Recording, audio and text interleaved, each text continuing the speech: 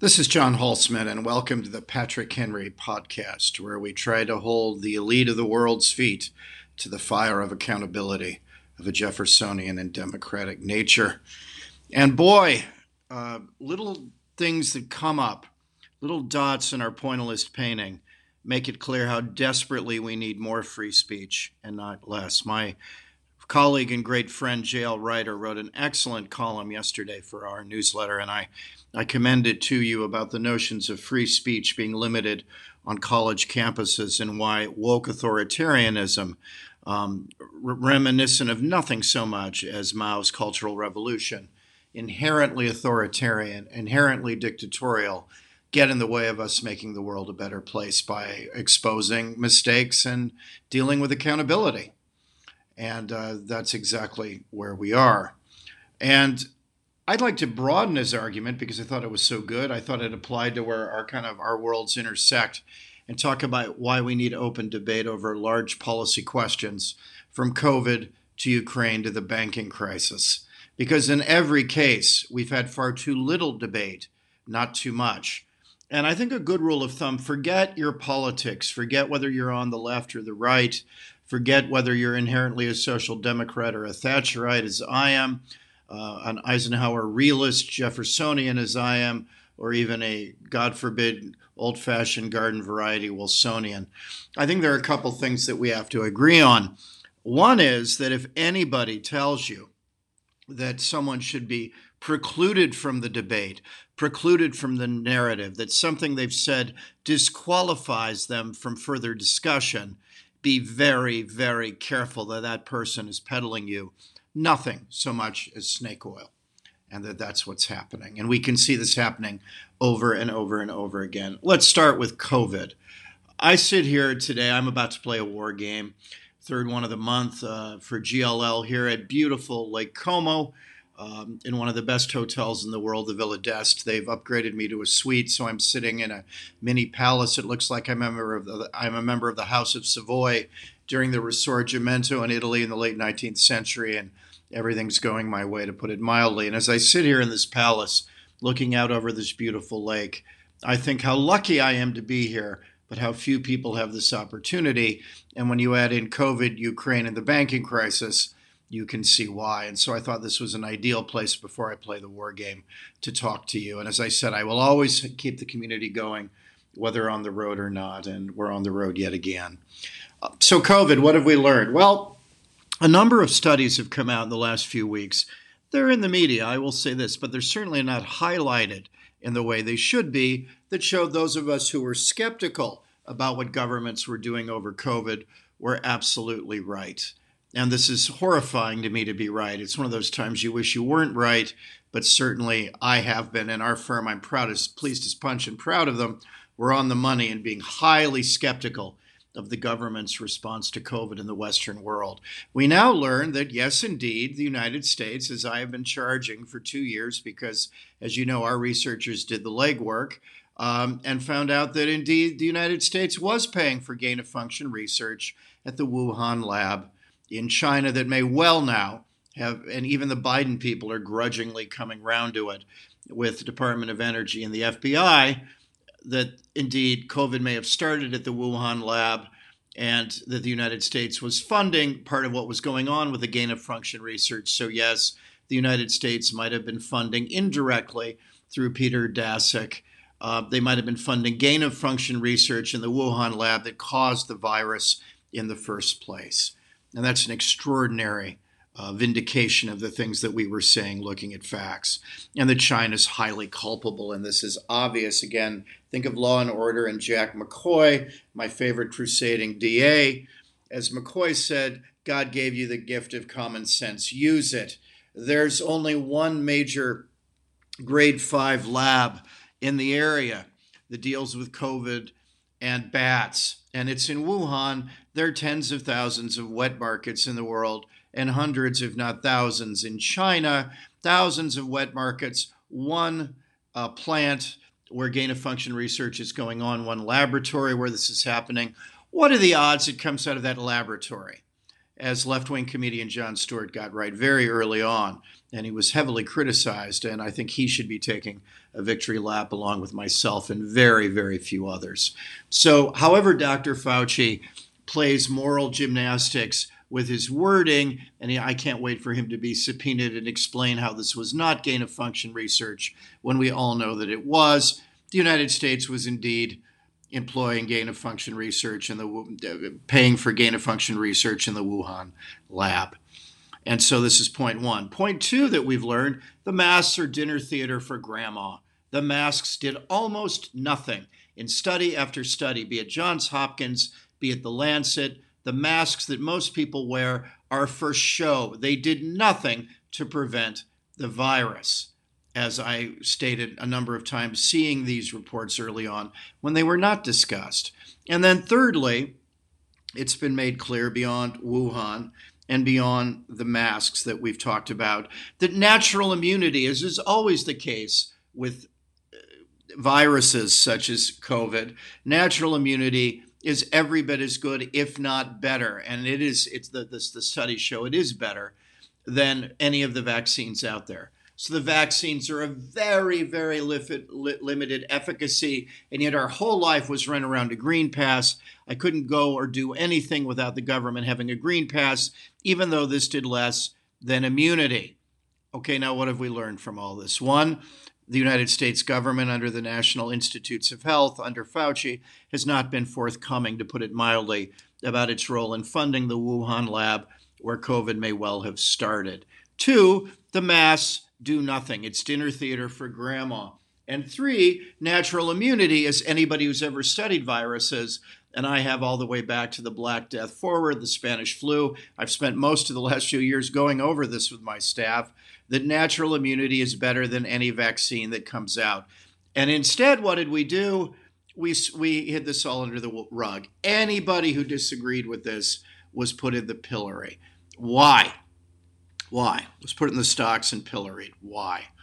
Well, Dr. Fauci obviously had reasons, we now know, to try to shut things down after the Great Barrington Declaration was signed by a number of eminent scientists who, based on the data points that have now been vindicated and that I've been promoting for several years and have now been vindicated as well, and I am screaming a great big I told you so to Western elites who don't think for themselves but merely follow the herd. You know who you are at The Economist, the FT, the Eurasia Foundation, etc., my competitors who really speak for the elite rather than thinking for themselves. And that's the problem. They speak for an elite. They don't think for themselves. They're important anthropologically, but not intellectually. And that's why they're wrong all the time. That's why they were surprised about Iraq and surprised about Afghanistan, surprised about the financial crisis and surprised about Trump and surprised about Brexit. On and on and on. If you're wrong about everything, you simply don't understand the world, but they're playing a different game. They don't want to. They want to protect the interests of an elite. And that's why they're wrong. We're not playing the same game. I'm trying to be right, and they're trying to protect an elite, whether it's right or not. Very different game. And as we see with COVID, they were wrong about all these big points, that we did indeed fund gain-of-function research in the United States, in the Wuhan lab, where COVID may indeed well have started from and where I think it did. Two, the masks are for grandma and dinner theater. They're nothing. Three, natural immunity is better than having vaccines. And yet without the vaccinations, you literally in Italy couldn't do anything. We had a health dictatorship. I couldn't go to places like the cinema. I couldn't go to a restaurant. I couldn't go into a shop without having my green pass, predicated on a false medical reality. And that's bad enough. People are wrong. But the reason that they're wrong is the problem. The reason that people were wrong about COVID was that they didn't allow debate. Again, Fauci, embarrassed that it would come out that he's funding the very pandemic that is now engulfing the world. And you can see why that might embarrass someone. That's more than a little career mistake. Sought to shut down the debate almost immediately. We now see in emails that have been released under the Freedom of Information Act, Fauci forced to release them kicking and screaming, that after the Great Barrington Declaration, after scientists said correctly based on those data points, you know what needs to happen? The rest of the world needs to very simply go on with their lives. that the risks and the odds of this are that we go on, that if you're elderly and much more susceptible to getting COVID in a severe manner, dying from it, or being debilitated by it, you should shelter. The rest of us should work to pay for you to shelter, and we should get on with our lives and wait for herd immunity to develop.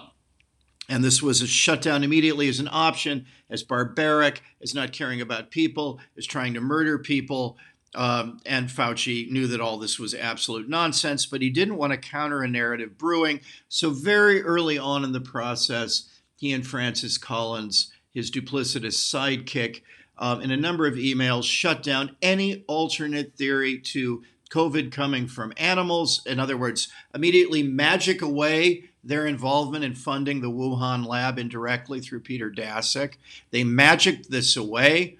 And then he held every position possible before deciding on the health dictatorship one, which is masks, even though he knew better, and that this will be part of the reality that he has to live with. And so masks are great. Wear 3 of them, as he said at one point idiotically on TV, that the shots can't come fast enough from the vaccines, that everything should, that we should open up slowly, ruinously, as opposed to Governor DeSantis, who bravely kept Florida open in the face of criticism from everyone from Joe Biden to Donald Trump. Let's remember, Trump left Fauci in place. I mean, that's the way to go after Donald Trump. Not over this soap opera nonsense, but over the fact that he made terrible decisions in staffing as a president, giving Fauci the power that he had and then leaving him in place and criticizing DeSantis for leaving Florida open when now all the facts are on DeSantis' side. Extraordinary incompetence of both of them. But Fauci is to blame for shutting down the debate about the nature of the pandemic, because if we looked at counter narratives and alternate theories and had a real discussion in the marketplace of ideas, as we're supposed to, rather than a panicked rush to all get in line like sheep, that Fauci's control would be lessened, that Fauci's ability to manage the narrative, whether it be over Wuhan or over draconian options for COVID, would be limited. And so it's in his interest to shut the thing down, and he shuts it down very early on. And the eminent scientists in the Great Barrington Declaration are hounded into silence. That Twitter and big tech start taking people offline if they happen to disagree with this holy narrative, that in fact, rather than thinking, this became a health dictatorship, and worse, a quasi-religion with St. Fauci at its head. And if we didn't do what we said, we weren't just wrong, we weren't just disagreeing, we were heretics. We were heretics. We were outside of acceptable society. We should be discounted. I had people online saying, I hope you get COVID and die, for merely questioning this common narrative about COVID that we now know to be wrong and me to be right. That I should die because I question this. This isn't reasoned debate. This is Maoist cultural revolution. This is hysteria. This is trying to limit debate because they don't want debate because it might point out that they're wrong. And that's what happened with COVID.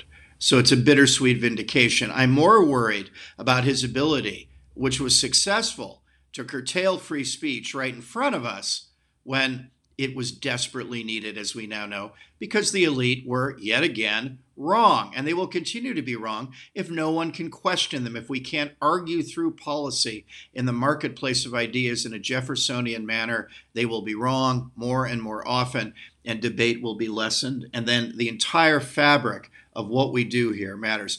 I remember Fauci saying, and again, I don't know whether he's an idiot or absolutely truthful here, when he said, we may have to do away with some of our individual liberties in this new age of pandemics. That's what this man thinks. I think he's the disease. I think he's the problem. I think the greater problem is limiting free speech when it is so desperately needed. Now let's look at Ukraine, another matter where, again, debate has been stifled. It was fine early on, and again early on, I was entirely for funding Ukraine, and I still am. The idea that they would be eviscerated by the Russians is something that was not in American interest, and that initial emergency funding for Ukraine was absolutely on the money and the right thing to do. So that was great. After that, though, giving them a blank check to the tune of $100 billion for what is laughably not a primary American interest Meanwhile, the Chinese must be laughing themselves silly as we worry about the sixth order priority while not worrying about Taiwan and the Indo-Pacific, where all the world's risk and all the world's reward are, where the United States is vying with China for dominance in the region of the world with most of the world's future economic growth, the most important region in the world, and we're fiddling in Ukraine while Rome burns in Taiwan. And rather than have a debate about, excuse me, is Ukraine even a democracy? It was a badly run oligarchy, and Zelensky was doing before the war precious little to change the very nature of the regime, which everyone knew was breathtakingly corrupt. It's not a capitalistic system, it's a corrupt oligarchy, let's be clear. That still doesn't mean they should be overrun. They shouldn't be. And I was happy to be in favor of fronting them the money to survive. But a blank check for a sixth order priority is something we ought to talk about. And early on, almost no one did. Everyone in a knee-jerk way in the United States supported the Ukraine war. However, as time has gone on and the glaring contradictions about Ukraine have become more obvious, you're not winning a war when 1/3 of your economy has gone away, 1/5 of your territory has gone away, and the United States is keeping the lights on and paying, I'm not kidding this, the pensions of your corrupt civil servants. That's what we're doing. We are keeping Ukraine going. We didn't agree to do this, and rather than any debate about this, if you even mention this possibility, people throw bricks at you. And yet the polls, the people, are moving in this direction, as they finally did over COVID, though that took too long. They're moving more quickly over Ukraine. And in fact, now a plurality of Republicans, the New Morning Consult poll has it at about 49% to 27 against, think Ukraine is not a primary interest. And in a Washington Post poll in January, a plurality are against giving Ukraine any more money without it being accounted for very strictly. So the Republican opinion is now dissenting from Biden's Wilsonian tilting at windmills, worrying about Ukraine when the real threat, China, sits away while we fritter away our weapons. You are aware that we can only we only produce so many weapons. We're so far down in javelins that it's been calculated by CSIS, a well-respected think tank I used to work at, a center-left think tank, by the way, on Biden's side of the aisle. And they've said that it will take, in terms of the anti-tank missiles, the javelins, it will take anywhere from about 5 years to make up the difference in the number we've given to Ukraine, and for Stinger missiles in the neighborhood of 9 years. So we're giving them our background weaponry at the same time we're promising it to Taiwan and not delivering it there. So this is a direct reality and a direct result of our overestimation of Ukraine. And yet when Governor DeSantis merely mentioned that this is not a primary interest, that peace should be the goal, that we have limited interest in the war, hysteria broke loose. How dare he broaden the debate? How dare we question what we're doing? How dare we think through whether it's a great idea to leave the territorial settlement to the people of Ukraine who want every single inch of Ukrainian territory? Of course they do. And that's fine. If I were a Ukrainian nationalist, I would want every inch of Ukrainian territory. But I'm not a Ukrainian nationalist. I'm an American nationalist. And to pretend that our interests are the same is lunacy. They are not. No two countries' interests are the same, however close. And we're not that close here. 90% of Ukrainians, given their extraordinary suffering, understandably want back every single inch of Ukraine, including Crimea. And if they were to make room in Crimea, Putin could well use tactical nuclear weapons. Any American who's for that needs to get their head examined. Absolutely needs to get their head examined. It won't happen at the moment, certainly, thank God, but our interests are not the same, obviously. And to wait for Ukraine to set the terms by which the war comes to an end when I'm paying for the lights in Kiev, when I'm paying for that awful shirt Zelensky constantly wears, as though he were some sort of wartime commando. This is ridiculous. It's our interests, our money, and we get to decide what it's used for. To even mention this is hysteria. You see the Wall Street Journal, the usual old conservative establishment suspects, the Wall Street Journal. You see George Will, who I admire greatly, but absolutely wrong about this, and he should know better, as he's a chronicler of the problems with Wilson, saying that if DeSantis questions the Ukrainian consensus, he's not fit to be president. In other words, if I question received elite opinion, I'm outside. I'm a heretic again. I'm Fauciized. I'm canceled. How dare we have a discussion in the marketplace of ideas? And yet we need ever so many more discussions because our elite makes mistake after mistake after mistake, be it COVID, be it Ukraine, be it over the bank bailouts at present.